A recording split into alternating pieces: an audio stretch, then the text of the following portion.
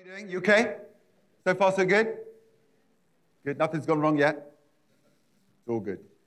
So, I'm on the second message in a short Diddy July series, which I decided to call Jamie's Old Favorites. I could have just gone with Jamie's Old. That would have been true too, but I decided my original thoughts of kind of Jamie's greatest hits. I think that title had a few problems, if I'm honest. So we've gone with Jamie's Old Favorites. I hope this message will speak to you. I first preached it on the 8th of January. I looked it up. Can't remember. 2011. And it still speaks to me 12 and a half years later. And just to say to a few of you, a handful of you, if you recognize this message from 2011, I am very impressed. And you know what? If you did, you've probably heard me preach at least 500 times since. So I reckon you definitely deserve some kind of medal for that. Okay, question for you. Does anyone ever have what they would describe as a prophetic dream? Say, no, me neither. I think it's because I'm put off by Joel 2:28, which says that the old men will have dreams. Kind of contradicts what I said previously, I realize that. But on one particular occasion, I had a dream that caught my attention. And the dream went something like this. Now quick pause. When you sit down to watch a movie, you want to know what it's going to be, right? I'm not sure if this one is horror or comedy. I'm not sure those two go together very well. Perhaps think Men in Black, I don't know. But anyway, this is kind of describes this dream. So it goes like this, and it was 2011. So we'd reasonably recently come back from Canada. Catherine and I, 2 golden retrievers, 3, I think you call them ankle biters, I think is the technical term, 2, 5, and 6, I think my boys were. And in this dream, I found myself taken in the spirit. John said that. Into my living room. And there in my living room were 2 giant pythons curled up by the sofa, lying right next to the dog beds. And then wandering around the rest of my home, I found that there were scattered around the home and garden 3 or 4, 5, 6 more giant snakes scattered around the house. Now, I don't know what you think when you think of pythons and anacondas, but I think of a naturalist on the TV called Jeff Corwin. I don't know if you remember him. I'm not sure he's on these days, but I remember him, and he'd be in a paddy field, and there'd be a kind of an irrigation ditch, and this man would dive in, and he would kind of go under the bubbles, and he'd come out and have this 20-foot anaconda in his hand saying, "Isn't this beautiful?" I don't feel like that about snakes. Anyway, in my dream, here's the scene. And at this point, we had a knock on the door, and we had a visit. And the visit was from so you know how you kind of mix things up in dreams and various different scenarios and contexts, and people are in the wrong place. So anyway, Dio was Nigerian. She lived in Collingwood, Ontario. She attended our church there. And she came to a visit in London, which, England, perhaps wasn't unusual. Anyway, delighted to have, can I use your facilities? Absolutely, make yourself home. Lovely to see you. Anyway, Dio decided to take a shower. Perfectly reasonable thing to do. And about 5 minutes later, there was a scream. And Dio runs out of the house in the bathrobe, shouting, "There's a giant snake in the bath. There's a giant snake in the bath." And then it dawned on me, I think, at this point. There's a word for this. It's crazy. We've got giant child-eating constrictors living in our house. So at this point, I called another friend from my church, and again, forgive the confusion, this guy is in Canada, so it doesn't quite work. But I called up Carmen. Carmen loves snakes. Carmen owns snakes, and thought, he can come and help us out. But of course, he's out of town. And eventually in this dream, I recognized that it's my house. And I have the authority to tell these snakes to leave in my dream. It's a dream, remember. So anyway, that's what we do. And the first few snakes kind of uncurl and wander out the front door with no problems whatsoever. But then one or two of them started to reason with me. Please let us stay. I promise we won't cause any trouble. Don't worry, we're not going to eat your dogs. You know, by that point in the dream, my fear had gone, and I took authority over these snakes, and you'll be glad to know I ordered them out of my house. That's the dream. As I said, I'm not particularly one for spiritual dreams, but this one at the time seemed to be really significant. So I remember, getting on my knees, as it were, and asking the Lord, what did this mean? And at that point, he downloaded to me the content of this message, which I'm going to share with you this morning, and it goes something like this. So the best teaching I've heard on interpreting dreams and visions and prophecies is by a man called Dutch Sheets. And he teaches that there are 3 parts to any form of prophetic revelation. And the first part is the revelation itself, the content or the picture, what you see, what God tells you or shows you. The second is the interpretation. What does it actually mean? And then the third part is the application. What action do we need to take in response to what God has shown us? So working our way through those. First of all, the revelation, the content, is this. There's a bunch of giant snakes making themselves at home in my house. And the key point is, I've allowed it. I've been naively unaware that they've come in stealthily and gradually, but now there they are, almost part of the furniture, living amongst my kids, 2, 5, and 6, little blonde-haired boys, living amongst my dogs, 2 beautiful golden retrievers we had at that time. So what does this mean? What's the interpretation? Okay, so here's the message. There are dangerous things that if we're not careful, we allow into our homes, into our lives, into our hearts, without really noticing. Things that steal our peace and joy, things that cause us tremendous personal pain and frustration, things that have the potential to ruin our relationships and stand right between us and God. And we have allowed them in, albeit unwittingly.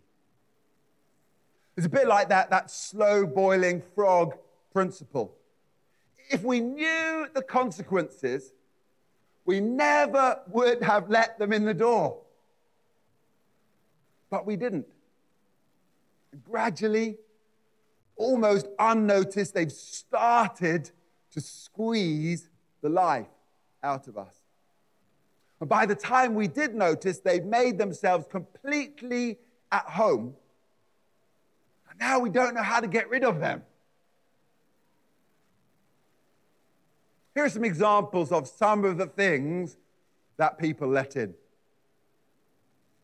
The first one is offense. Someone upsets you, someone wrongs you, and a little seed gets planted. You have the opportunity to forgive, but for whatever reason, you just refuse to let it go.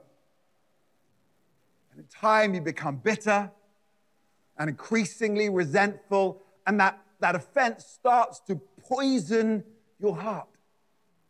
You start to become overly negative and critical and defensive.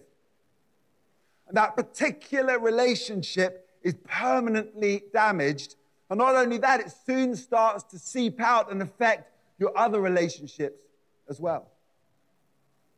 It sneaks in like a snake. And the next thing you know, it's living in your house. Example number 2. Example number 2 is worry.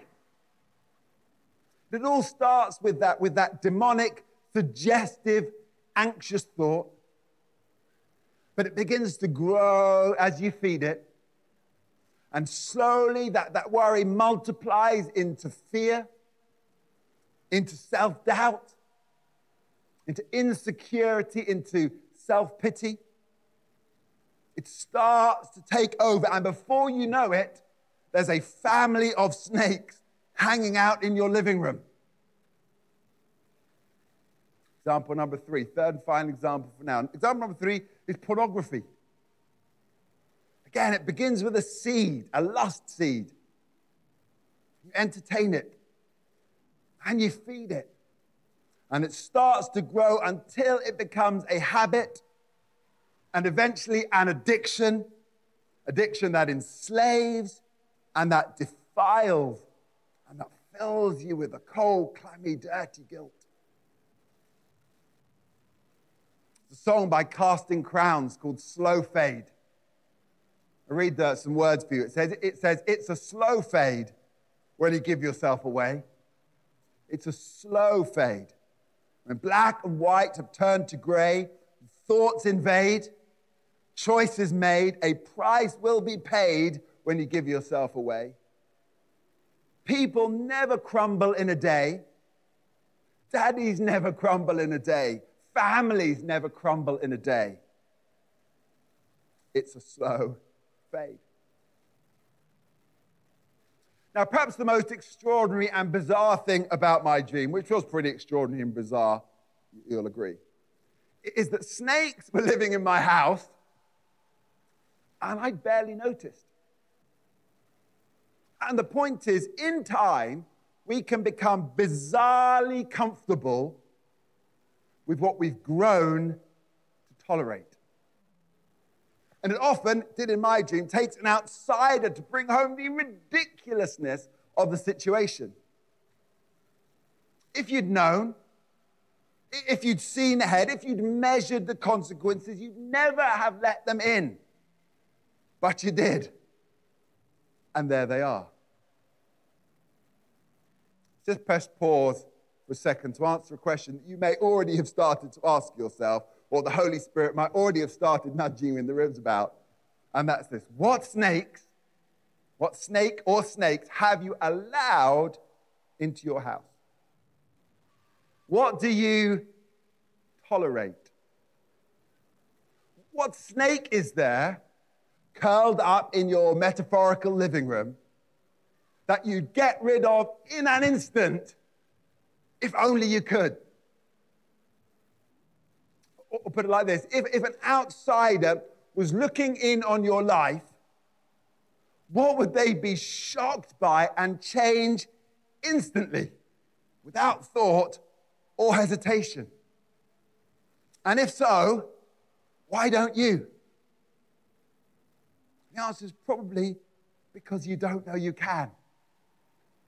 We're going to come to that. Here's some more examples of things we tolerate. Okay, number 1, there's an anger inside of me, but I'm just a fiery person. It's just the way God made me, and I have to live with it. Never mind that it's devastating my loved ones. It's a snake. Bizarrely, we start to tolerate it. Here's another one. There's a rift with your father or your sister or your child. You don't quite know where or when it started, but it slowly escalated, and now we don't talk. I hate it, but I've grown to tolerate it. And actually, if you ask me, I've got perverse ways to justify it. Here's another thing we tolerate. A difficult marriage is just inevitable.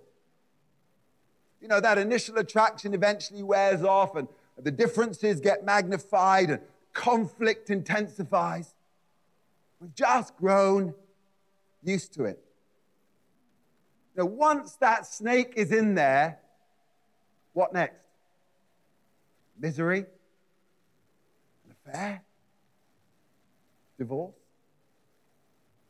Number 4, snake number 4, something we tolerate is all teenagers are rebellious. Ever been told that? You know, your relationship will inevitably deteriorate through those years and you'll be left hanging on there grimly. I don't know about you, but I just refuse. I've got 3 teenagers. I just refuse to accept that.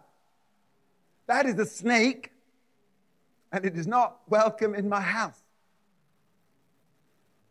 Number 5, last one, things that we tolerate. Here's a snake for you. It is normal to medicate pain. You know, everyone has a few drinks when they get home. What's the line I read on Twitter quite often? How can you be a teacher and not drink? I've been there. You know, pain is inevitable, yes. Self-medication is natural, it's normal. Might be alcohol, could be comfort eating, or retail therapy, could be porn, could be pills, could be dope, or maybe even something worse. The danger is, before you know it, there is a giant boa constrictor sleeping at the foot of your bed.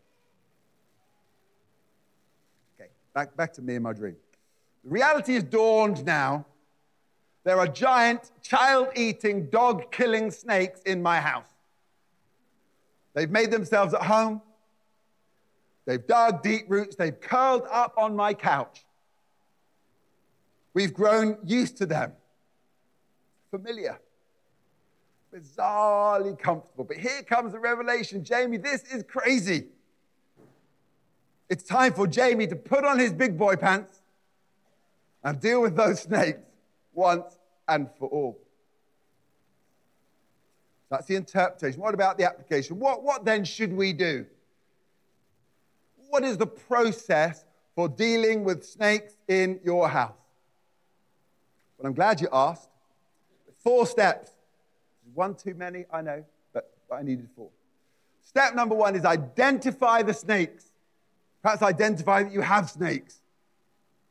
Number 2 is to take authority over your house. I'm going to go through these one by one, just briefly. Question number 3 is you have to cast them out. And then number 4 is you have to slam the door shut. Okay, a couple of minutes on each of those. Number 1, you have to identify the snakes that have taken up residence in your house. You have to be honest with yourself. It's time to call it what it is. A snake. Don't believe the lies that they're harmless. Don't believe their attempts to convince you that they belong. Again, ask yourself what one of your sane friends would do if they came into your house and saw that snake lying right there. As you know, a significant factor in my dream was that when I eventually confronted the snakes, they were more than happy to tell me a whole bunch of lies. Now, there's a famous Bible story about a lying snake. And as I recall, that did not end well at all. And the danger is we start to believe the lies. Probably because it's easier than dealing with the root problem. And that means we start to, is the word, tolerate. Even justify the existence of things that have sneaked in and duped us. Here's the message, and it's subtle. Stop tolerating anything that has the power to eat you. Number 1, identify the stakes. Number 2, take authority. This is one of the most important revelations, realizations we can have as Christians. And it is this: you have been given authority over your own house and over your own life. A couple of verses that paint a picture. Philippians 2, verse 9. Therefore, God exalted Jesus to the place of highest honor and gave him the name above all names, that at the name of Jesus, every knee should bow in heaven, on earth, and under the earth. Luke 9, verse 1, Jesus called together his 12 disciples and gave them power and authority to cast out the demons, snakes, and to heal all diseases.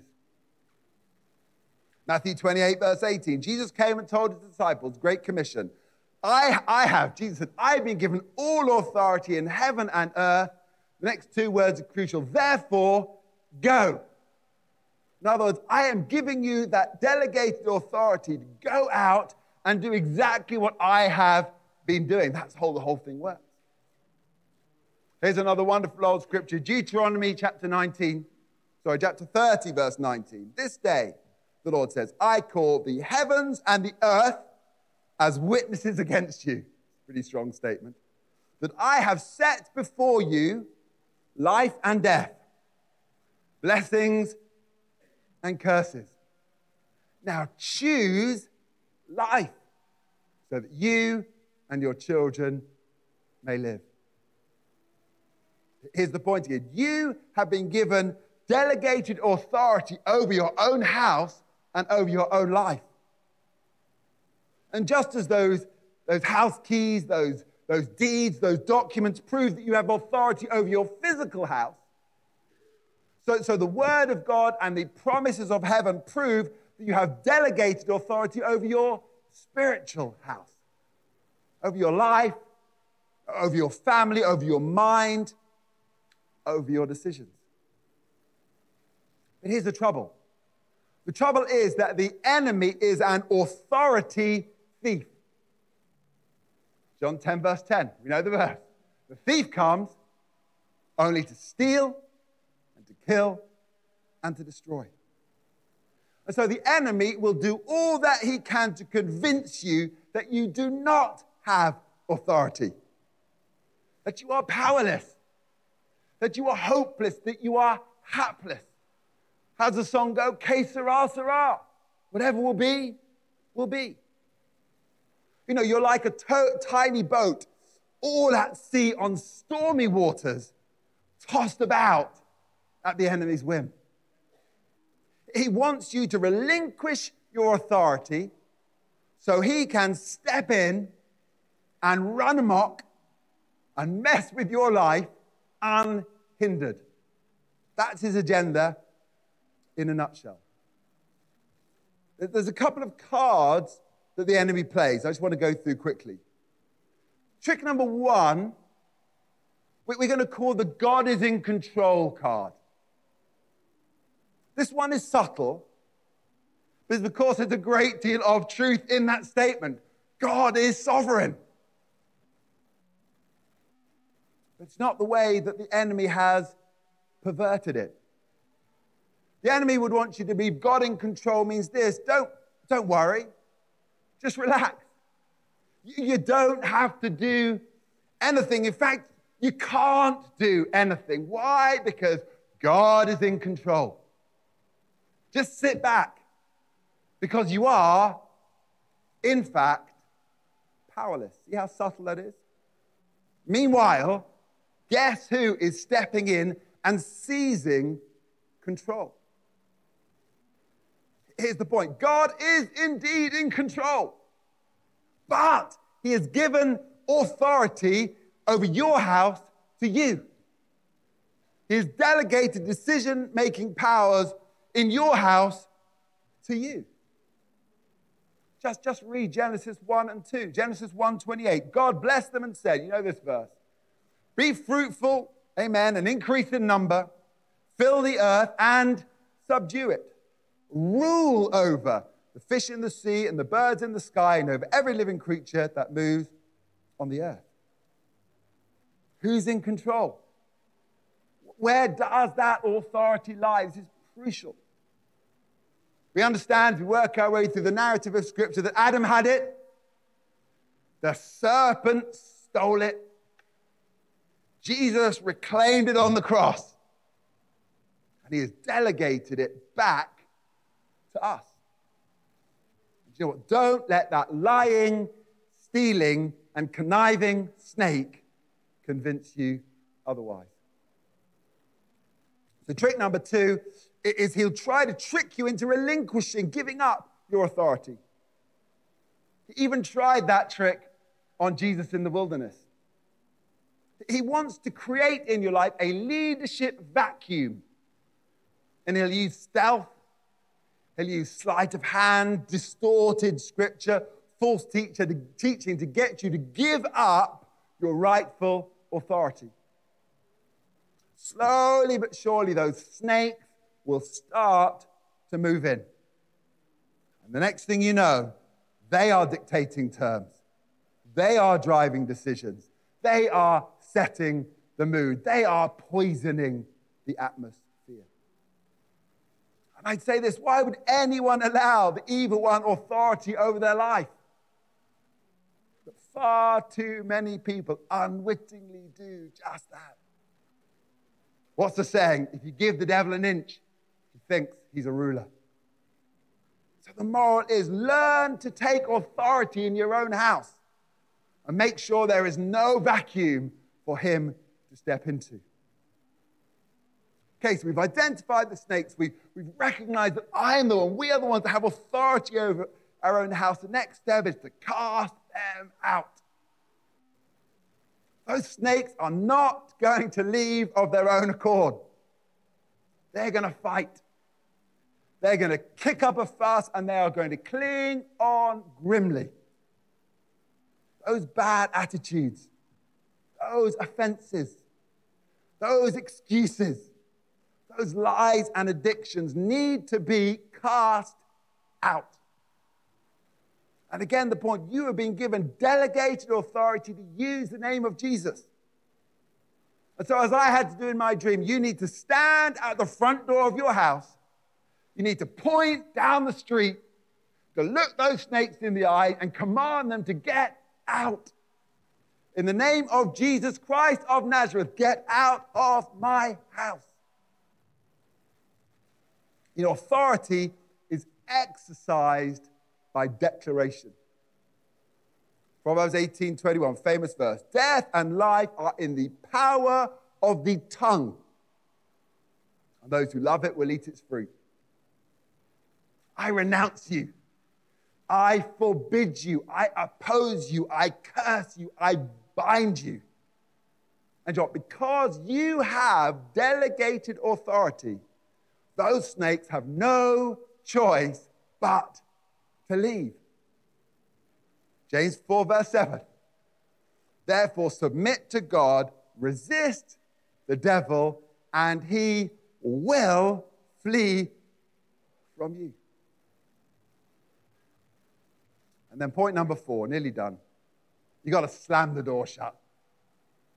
Finally, you've got to do whatever it takes to stop those snakes from coming back onto your property. We've read the one, haven't we? The story Jesus told about the demon who came back with 7 of his friends because that house had not been cleaned out. So whatever the area is in your life, wherever that snake's nest used to be, get it properly cleaned out. Here's the oft-repeated line. Get yourself into the Word and get the Word into you. Get your mind thoroughly renewed in that area. Get the lies out and get the truth in once and for all. The Word of God is the ultimate lie detector. The Word of God is your intruder alarm. The Word of God is your triple-bolted front gate.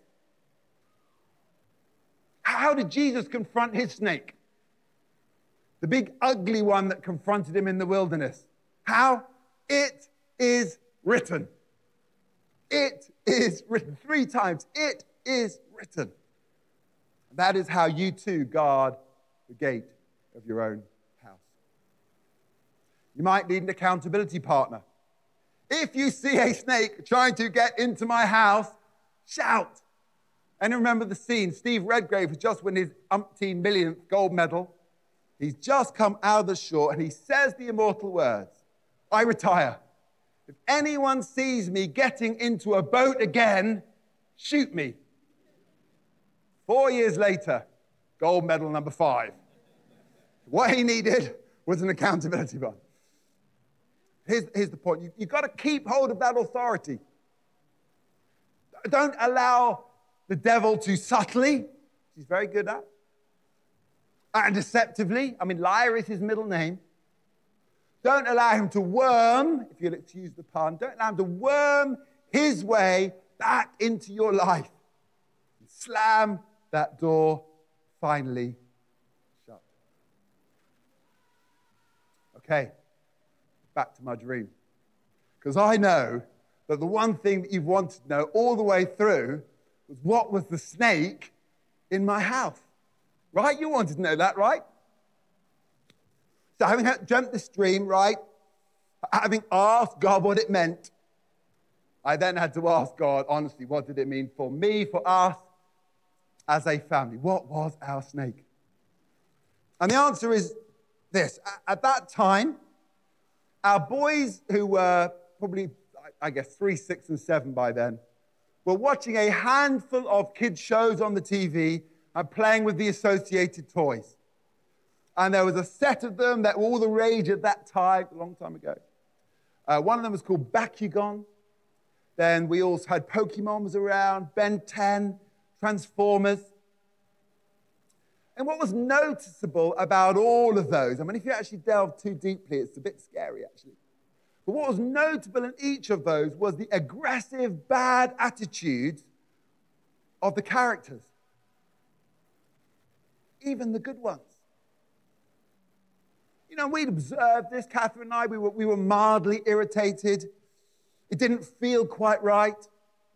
And then you start to justify, but all the other kids are playing with these toys. They're good toys. Our kids like them. That was the pervading culture. And so here was my revelation that came out of that dream when I woke up. Why would you allow that aggression and that violence, and a key word, that rebellion, why would you allow that into your house? Why? Just why? Because in time, it would drip, drip, drip, drip, drip its way into our kids' attitudes, into their thought patterns, into their modeled default responses. And the next thing you know is there will be 3 giant snakes curled up on our kids' beds. It's insanity. You wouldn't do that with real snakes. So why on earth would we tolerate demonic ones? I've been playing all week with, there must be someone around here with a giant snake. Wouldn't it have been fun to have a python curled up there? Yeah. Never got that far. So how did that play out with us? Well, on one occasion we were in Toys R Us, sadly no more, and we had shared, all 3 of you can choose a toy. Yeah, good parent stuff. Choose a toy. And Joel, who's our middle one, wanted, I think, a Ben 10 DVD. And we told him how we felt. We negotiated a little bit. And we ended up paying £20 more. £20 was a lot of money, even in those days. We ended up paying £20 more for a Wii game. Well, it was money really well spent. We explained to the boys why, because they would probably all have been diving into that particular basket. And bless them, they seemed to get it. In that moment, we closed the door. It was banished. And do you know what? They were not mentioned again. Although they were advertised consistently on TV. And to be fair, our boys never asked for them again. So, how do we respond to that? That was our snake back in 2011. Here's the question. You know it's coming. What's yours? 3 questions to help you with that. Worship team, do you want to come get ready? First of all, what have you unwittingly allowed into your house? Question number 2, what have you perversely grown to tolerate? And then question 3, God, what do I need to exercise, to expel, and to defeat? What do I need to do to get rid of that? And the process, again, just to remind you, is this. Number 1, the revelation. This is crazy. There are 20-foot pythons in my kitchen. And then comes the big decision, the stake in the ground moment. No more. And then there's the action. You can do that right now, right here in this place, which is to take up your God-given authority and to kick it out here